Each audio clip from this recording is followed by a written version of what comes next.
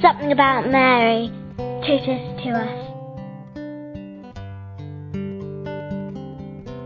My name is John. I'm 20 years old, and then country. I'm in England right now, but I'm from the US.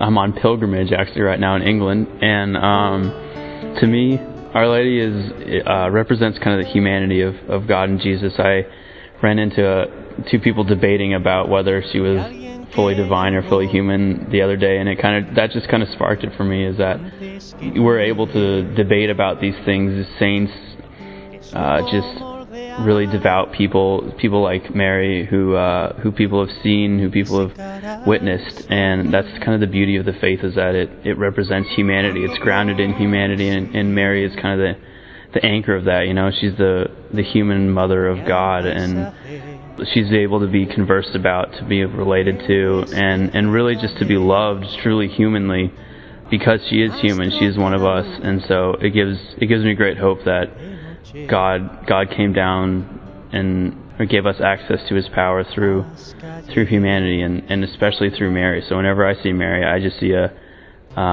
Virgin Mother, but I just see, I don't know, the human side of Christ, the human side of God, represented in a religious icon, and a very relatable person and figure for me.